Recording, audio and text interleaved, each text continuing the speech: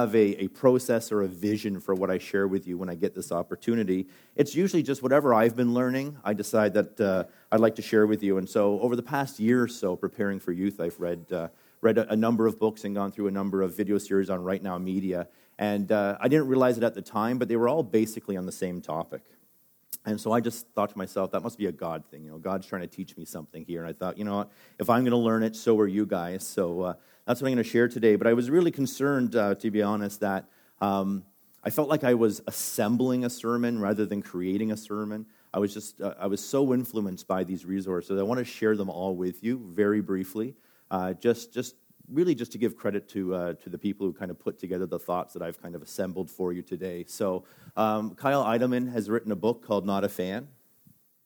Francis Chan has a video series on Right Now Media, as well as a book called Crazy Love. And the premise of this is literally just says, you know what, it's so crazy how much God loves you. And then he just explores all these different ways that God's constantly showing his love for us.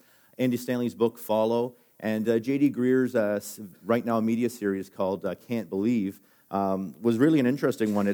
He went through the book of John. And in the book of John, he went through chronologically. There's 6 different people in the book of John who heard the gospel right from Jesus and yet didn't believe. And so it was very interesting to kind of see him break down the type of people that were struggling and to realize those people are still among us today. So if anything I say today kind of piques your interest, I'd strongly suggest any or all of these resources. If you're not on Right Now Media, it's free. The church will provide it for you. You give Pastor Mark your email address, and you'll be able to access. I think they're claiming now there's over 14,000 teaching videos available on Right Now Media. So we're going to see one of those video clips right now.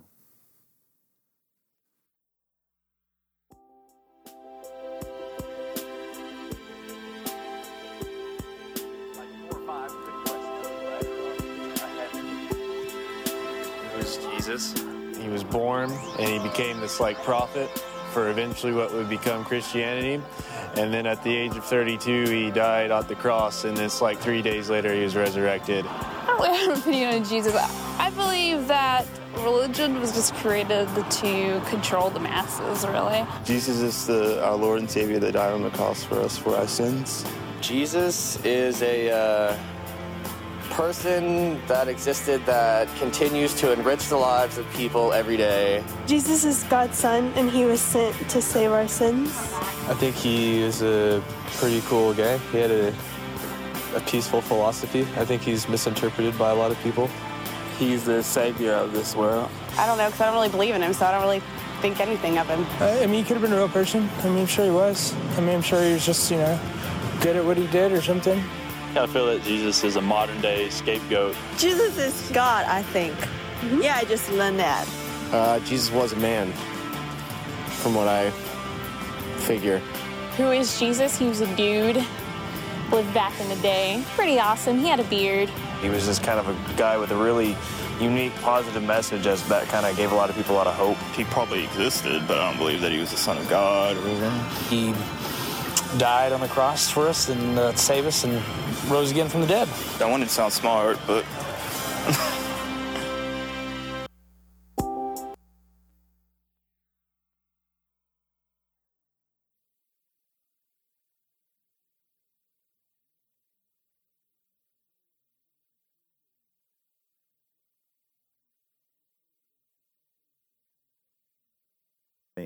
Don't stare at the guy in the booth. It's not his fault.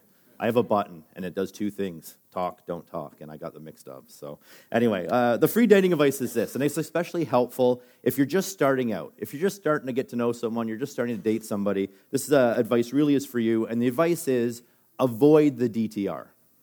Just avoid it. Stay away from it. It can be stressful. It can be uncomfortable. It can even be painful to have it. Does anybody know what DTR stands for, what those letters stand for? Oh, you guys interact. That's awesome. Thanks. Define the relationship. It's that talk. It's that official talk you have eventually in every dating relationship when you basically decide where are things going. Are we casual or are we committed? And it's kind of like asking, what are we doing here? Or where's this going? And so there's lots of advice available if you would either like to have the DTR or not have the DTR. But basically what you need to understand is that you really need to know where you stand before you kind of go through that. I don't know if that image isn't working, but it was interesting. There's a bunch of links up there, and both eHarmony and Christianity Today had written articles about the DTR, so you're covered either way. And if that's there it is. And if that's my free dating advice, would anybody like some free marriage advice?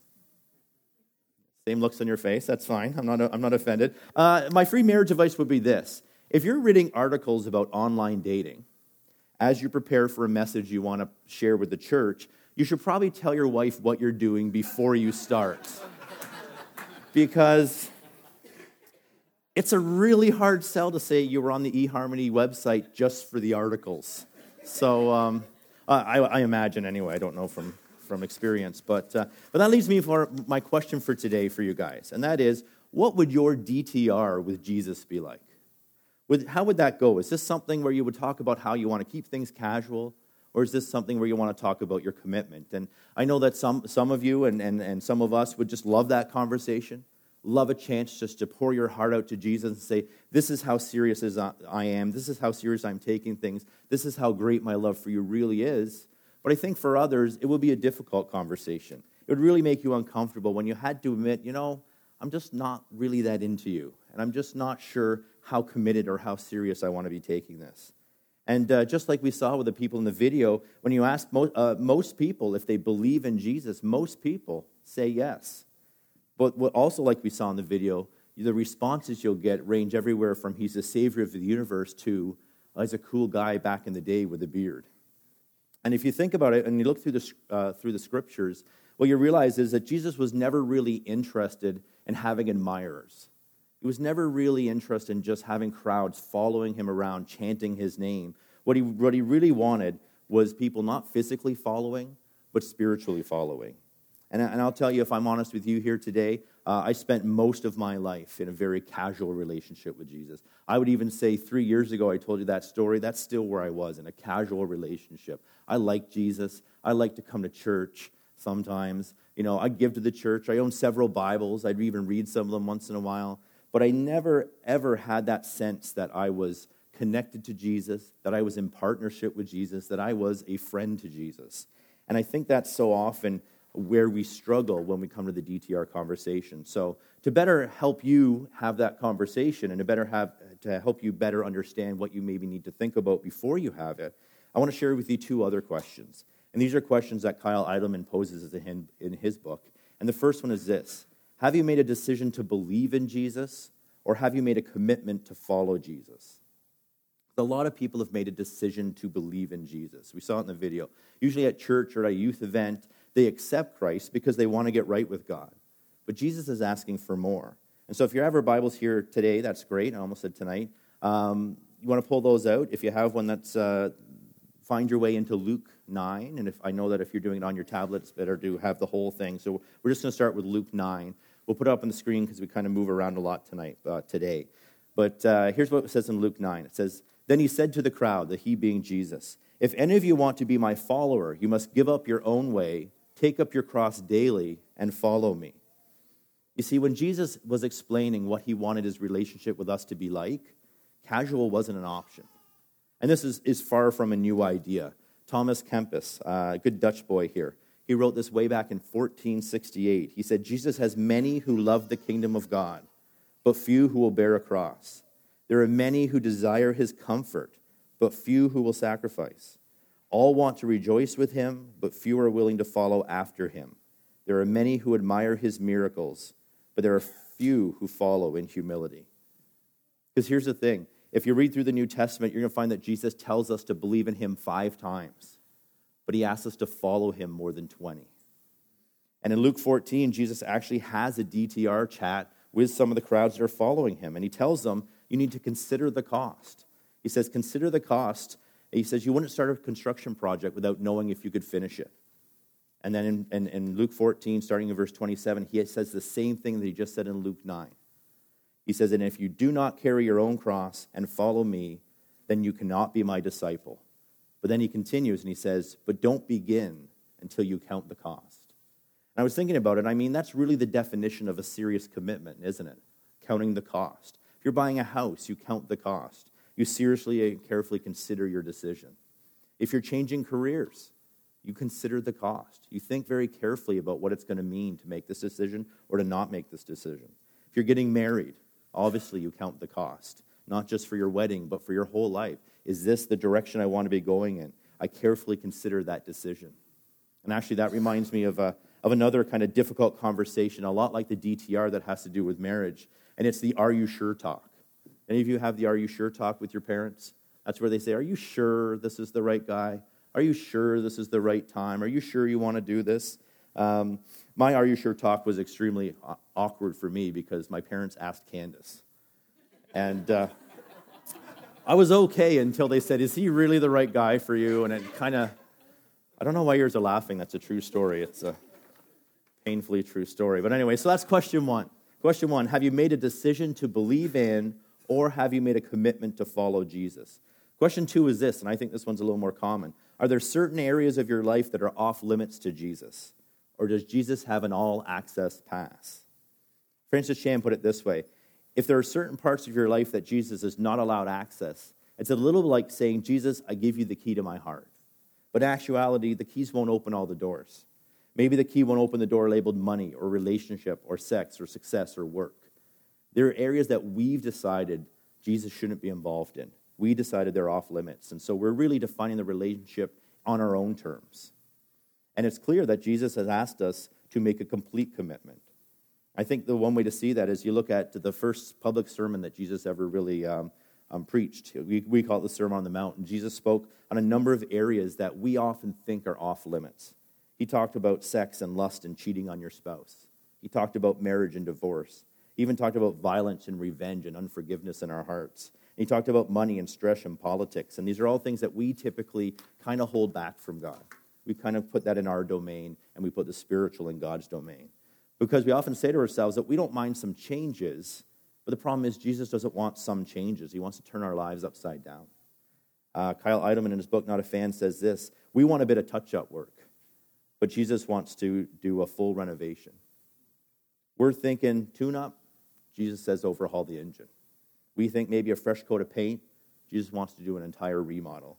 Because Jesus doesn't just want a small part of our lives that is labeled religion or church or Sunday morning. He won't settle for those brief moments when we think on him, when we pray for him, usually when we need something. And the reason is this: Jesus wants you to love him as much as he loves you.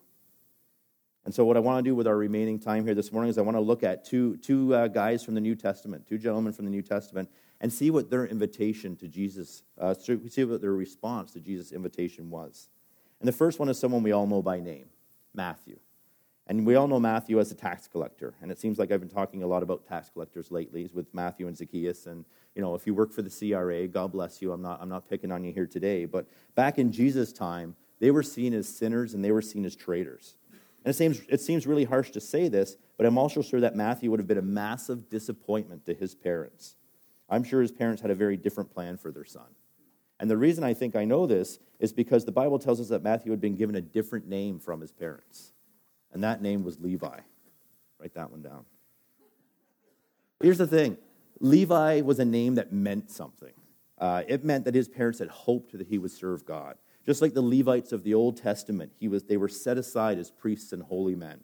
And from the day that Matthew was born, he would have been set aside, which is kind of an old-timey term for saying he was protected and trained to be a spiritual leader of Israel.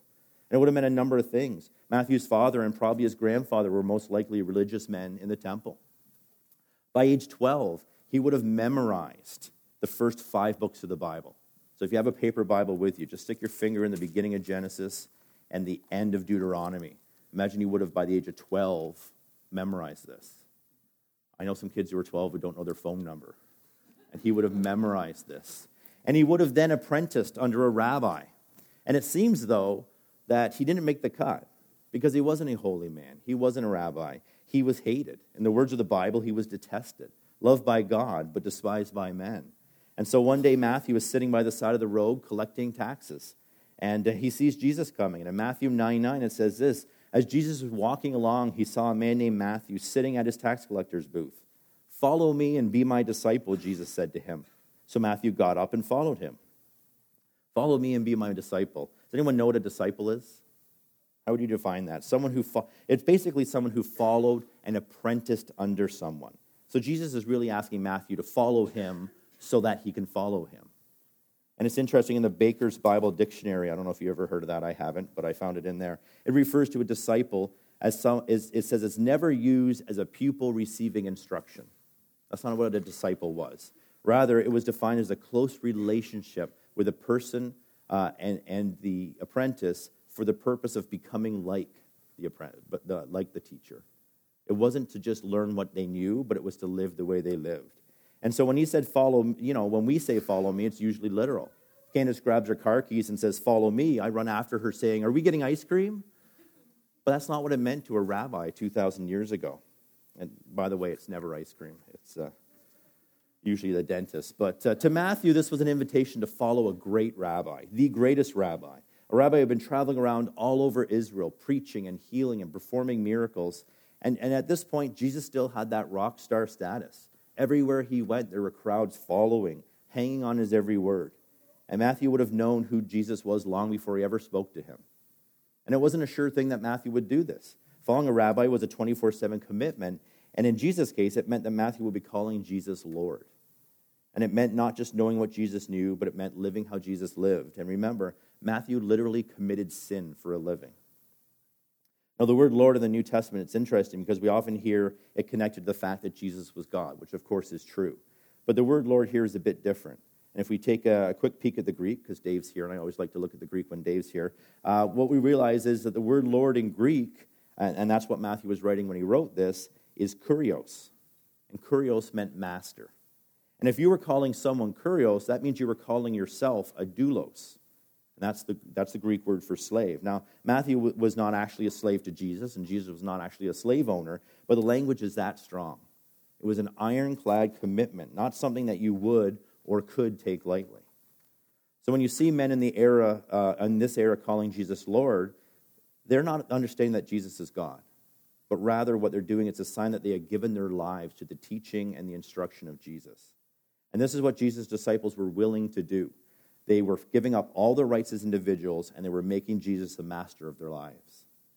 Recently, Pastor Mark was sharing, and he said it's important to stay focused on keeping the main thing the main thing. And he suggested that you should be able to create a one-sentence job description for yourself, just to know that you're focused. And, a doulos could do better than that. A doulos had a one-word job description: obey. No exceptions, just obey. So when Jesus said to Matthew, follow me, it's clear. He was not just asking Matthew to come in or come along or be one of the many people following him around as he traveled. He was asking Matthew to be a follower. And he's asking you to be a follower. And he's asking me to be a follower. Believe, of course, but then follow. And although you may not have been a professional sinner like Matthew was, we've all fallen short. And just like Matthew, we've done things that leave us far from God. But we have to remember, it's not what we can do for Jesus. It's what Jesus can do for us. Now, how do I know this is true? How do I know that this is accurate, what I've just said to you? Just do this. This is what I did. Go home and read the book of Matthew. Read the stories as written by Jesus. Stories of Jesus as written by Matthew. All 28 chapters. And as Matthew recounts the life of Jesus, the teaching of Jesus, the suffering at the cross, and the joy of seeing his resurrected Lord and Savior, after you're done reading that, just close your Bible, close your eyes, and just ask yourself one question. Who is Matthew? How would you describe him? Is he a professional sinner, despised and detested? Or is he a fully forgiven, fully committed follower of Jesus who gave up his old life to follow after Jesus? Because if you want to see the power of God to change lives, just read the book of Matthew. But I think what Matthew had to understand before he even got up out of his tax collector's booth was this: it matters who you follow. And I'm sure you all have a GPS in your phone. Yeah, you guys all know what GPS is. Unless you're in Miss Laidlaw's class, you probably know what a GPS is. But I just I don't know if you ever heard of this, but there's something called Google Map fails. So this is, especially when the technology was new, Google Map often got it wrong. And so you would get things like this. And I'm a pretty clever guy. By the time I get to step 12, 13, 14, I realize there's something wrong. But I might not realize it right at the beginning. The second one here is, everybody wants a hotel room nice and close to the airport so they don't have to get up early in the morning, but that might be a bit too close. And finally, I had this explained to me last night. The third one's actually what they call an Easter egg. It was meant as a joke, unless you actually punched it in, and it has you swimming across the Atlantic Ocean if you want to actually go from California to wherever that is, Stockholm. And so, the thing about it, and I've had, much smaller versions of this happen to me, the thing is, when you start following, you don't assume they're wrong. I don't know about you guys. I don't sit before I leave, check my phone and check a map and make sure that it's all right. I just kind of assume. I just start following. And it's never that instant where it's just like, this can't be right. It's usually this feeling we get, like, this doesn't make sense. We're heading west again. I'm trying to go east. And it's just kind of a feeling that we get that it may not be right. And so, it definitely matters who you're following. I think of the story of Billy Graham, and it was told by his son, but Billy Graham was, when he was kind of starting out in the 50s, he was doing a lot of revival meetings, and he just kind of traveled on his own. He didn't have this whole entourage everywhere he went, and he was in a small town, and he decided he wanted to mail a letter before the service that night, and so he's walking downtown, and he sees a little kid. He says, "Hey, can you tell me where the post office is?" The kid says, "Yeah, just turn on Maple Street. It's easy to find." And so Billy Graham, being Billy Graham, pauses and says, "Hey, if you come to the service tonight out at the church, I'll tell you how to get to heaven." The kid says, "No, thanks." He's like, "You don't want to know how to get to heaven?" He says, "No, but if you don't know how to get to the post office, you probably can't tell me how to get to heaven." So I remember when I was a fairly new teacher, I had lots of energy for such things. I decided I was going to take a group of kids camping in Tobermory. And, I knew how to get there. I had a map. It was 15 years ago. I didn't have a cell phone that would tell me, but I knew how to get there, and there's lots of signs, right? There's signs everywhere telling where to go on the highway, that sort of idea. And it's a pretty easy drive. Once you get out of kind of Hamilton, you just kind of head in one direction until you get there. But I ended up not really paying attention to the signs because I thought I knew what I was doing. I ended up getting on the 407 ETR, heading the wrong way.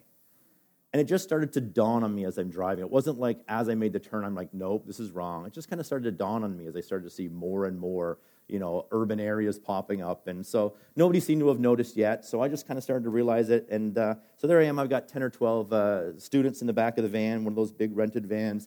And we're actually heading to Toronto on my trip to Tobermory. And I was really embarrassed because I'm a geography teacher. I mean, I literally teach maps and directions as my job. And so these kids are not going to take it lying down if I tell them. So, my pride kind of got the better of me, and so I came up with a plan. I'm going to tell the kids I forgot something at school. I'm going to turn back and go back to school, and I'll go inside for like 5 minutes, have a coffee or something, and I'll come back out and say, okay, now we're good, and then we'll get on the 403 East like I was supposed to in the first place. And I'll be honest with you, I was going to do it.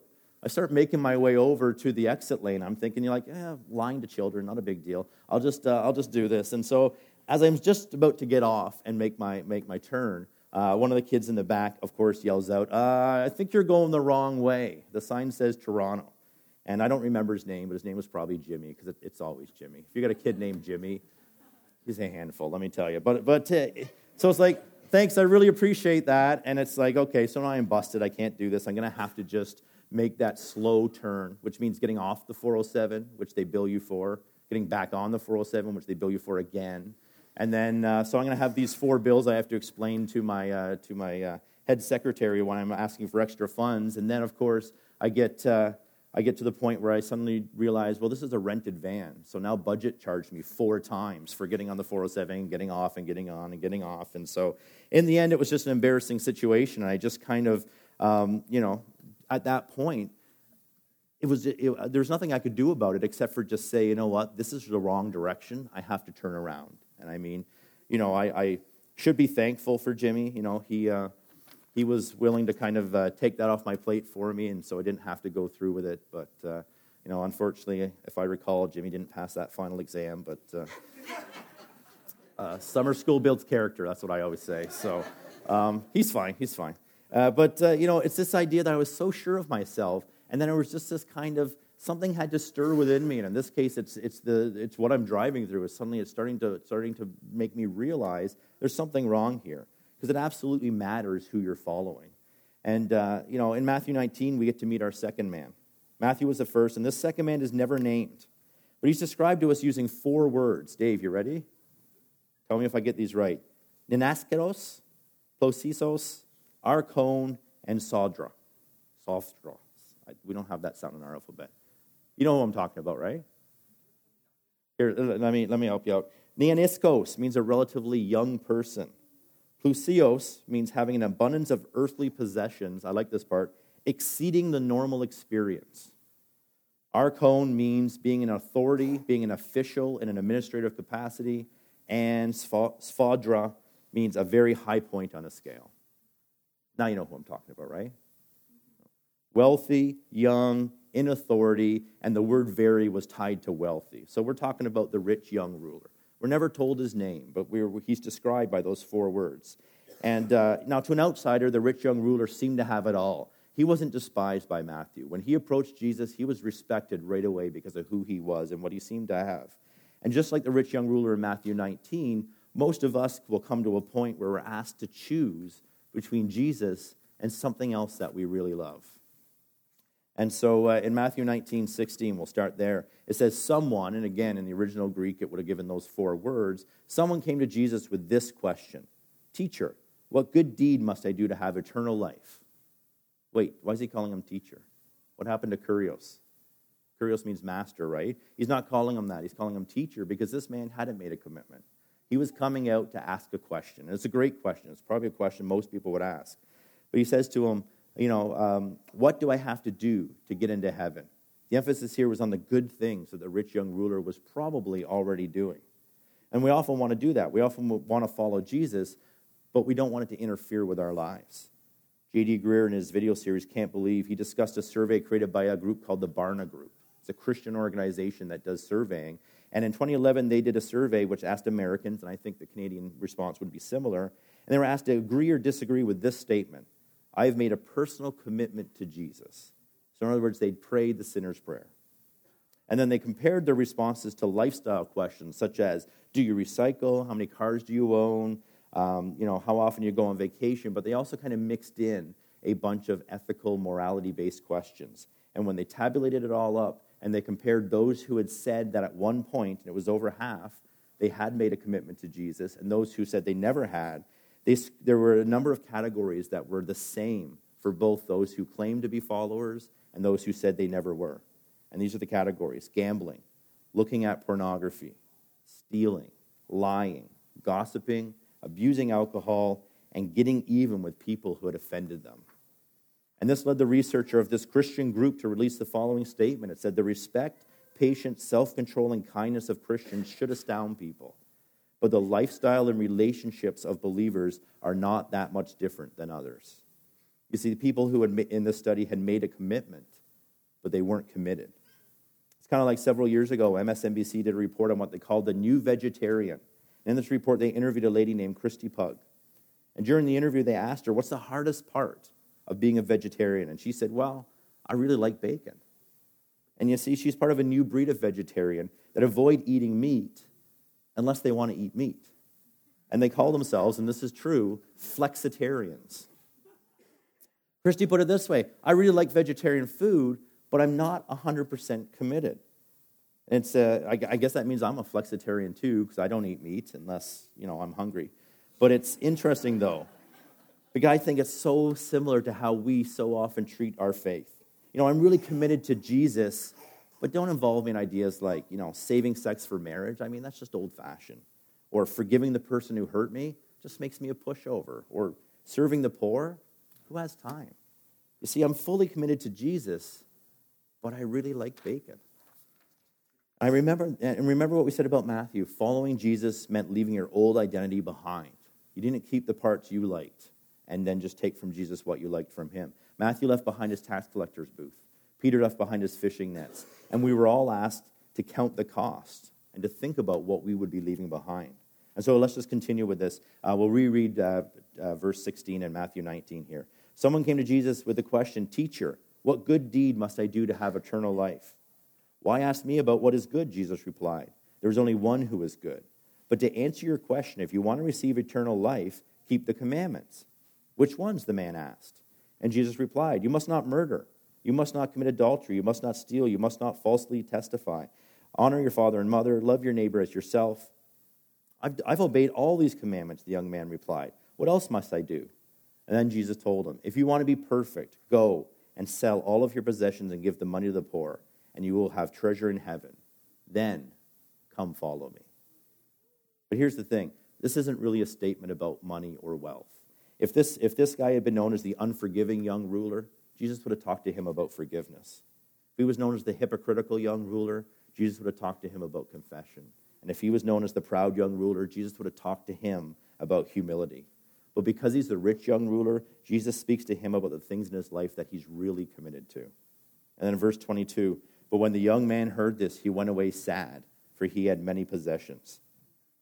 Andy Stanley says it like this: the problem with this man was not that he had money. The problem was that the money had the man. It was that one thing that he couldn't do. And I believe when Jesus gave him those lists, they're all from the Ten Commandments. He gave him the ones that he knew this man would have no problem saying, I've never murdered, I've never cheated, I've never done this. But then he brought up the one thing that he knew he would cause him to struggle. And in case you're thinking maybe Jesus is just kind of being a little bit harsh with this guy, I mean, he did come and ask the question. I give him full credit for that. If you read the same retelling in Mark 10:21, it says that Jesus looked at the man and he loved the man. And then he told him what he had to do, what he had to give up. And I'm sure if this man could have been a flexitarian, he would have been following Jesus. But he had to choose. He had to walk away sad because he knew what he was being asked to give up was more than he could. And in our lives, it may not be money. It could be a job you have, a relationship, a question of honesty in the workplace. But remember that the rich young ruler came to Jesus. He sought Jesus out to ask, what must I do? He wasn't avoiding him. And how do I get into heaven? And the problem isn't that he didn't want to sacrifice. It's that there was something he wouldn't sacrifice. Because let's be honest, denying yourself sounds pretty bad. That's just because most of us believe that the things we have belong to us, not to God. And we really don't trust God enough to give him our happiness. We think we need stuff for that. And you see, that's what many of us do. We hold something back. And I believe the reason we hold something back is because we're not really sure. We're not really sure that God is as good as God says he is. And we feel like we keep ourselves in that mix instead of giving ourselves over to Jesus. And so the rich young ruler walked away, and the disciples were just blown away by what they just heard. They were witness to this. And it says in verse 25, still in Matthew 19:25, the disciples were astounded. Then who in the world can be saved, they asked. Jesus looked at them intently and said, humanly speaking, it is impossible, but with God, everything is possible. Then Peter said to him, we've given up everything to follow you. What will we get? Jesus replied, I assure you that when the world is made new and the Son of Man sits upon his glorious throne, you who have been my followers will also sit on 12 thrones, judging the 12 tribes of Israel. And everyone who has given up houses and brothers or sisters or fathers or mothers or children or property for my sake will receive 100 times as much in return and will inherit eternal life. I mean, that's a promise, isn't it? I love the way Francis Chan puts it. He says, at the end of our lives, anything that we have given up for the sake of Jesus, it won't have been a sacrifice. It will have been an honor. And so if you could walk up to Jesus and just ask the question, if you could just walk up to Jesus, just like the rich young ruler did, and ask him, what would he tell you that you needed to give up? What is it that's so important to you that you would turn and walk away sad, knowing that it's just too much to give up? For the rich young man, it was his wealth. It's going to be something for me. It's going to be something for you. So I wonder if we could just return to those first two questions that we began with. Have you made a decision to believe in Jesus, or have you made a commitment to follow Jesus? We saw Matthew was asked to follow Jesus, and he accepted. His past didn't matter anymore. What mattered was that he made this commitment to leave his old life behind. And then question 2, are there certain areas of your life that are off limits to Jesus, or does Jesus have full access? The rich young man wanted to follow Jesus. He sought him out. But when he asked Jesus what he must do, he realized there were parts of his lives that were off limits, parts of his life that he would not give over to Jesus. He did consider the cost, but when he considered that cost, he found it to be too high, and he simply walked away. So I'll just leave you with this. Maybe it's time. Maybe it's time for you to have a DTR with Jesus. I pray for you guys before we go. Lord, just thank you so much for just being here today. Holy Spirit, you're here, you're amongst us, and you have the power to stir hearts, Lord. And I just pray that you would just stir some hearts today, just to put some thought into it, Lord. What is it about my relationship with you that I would change? How can I be more committed? How can I step out in faith and demonstrate that? And whether we live a life like Matthew or like this rich young ruler, Lord, we know that we all need you in our lives. And we all need to be able to look to you, Lord, as that father figure, that person in our lives who is just never going to lead us astray. And we know that you're good and that you're good all the time. And Lord, I just pray for a week of maybe some uncomfortable conversations, whether it's direct with you or whether it's with friends or spouses or whoever it might be, Lord, that we're just pondering and allowing the Holy Spirit just to have our way in those discussions, Lord. And I just pray that we would come out the other side, Lord, having a stronger sense of what our commitment to you should be. I just pray this in your name, Jesus.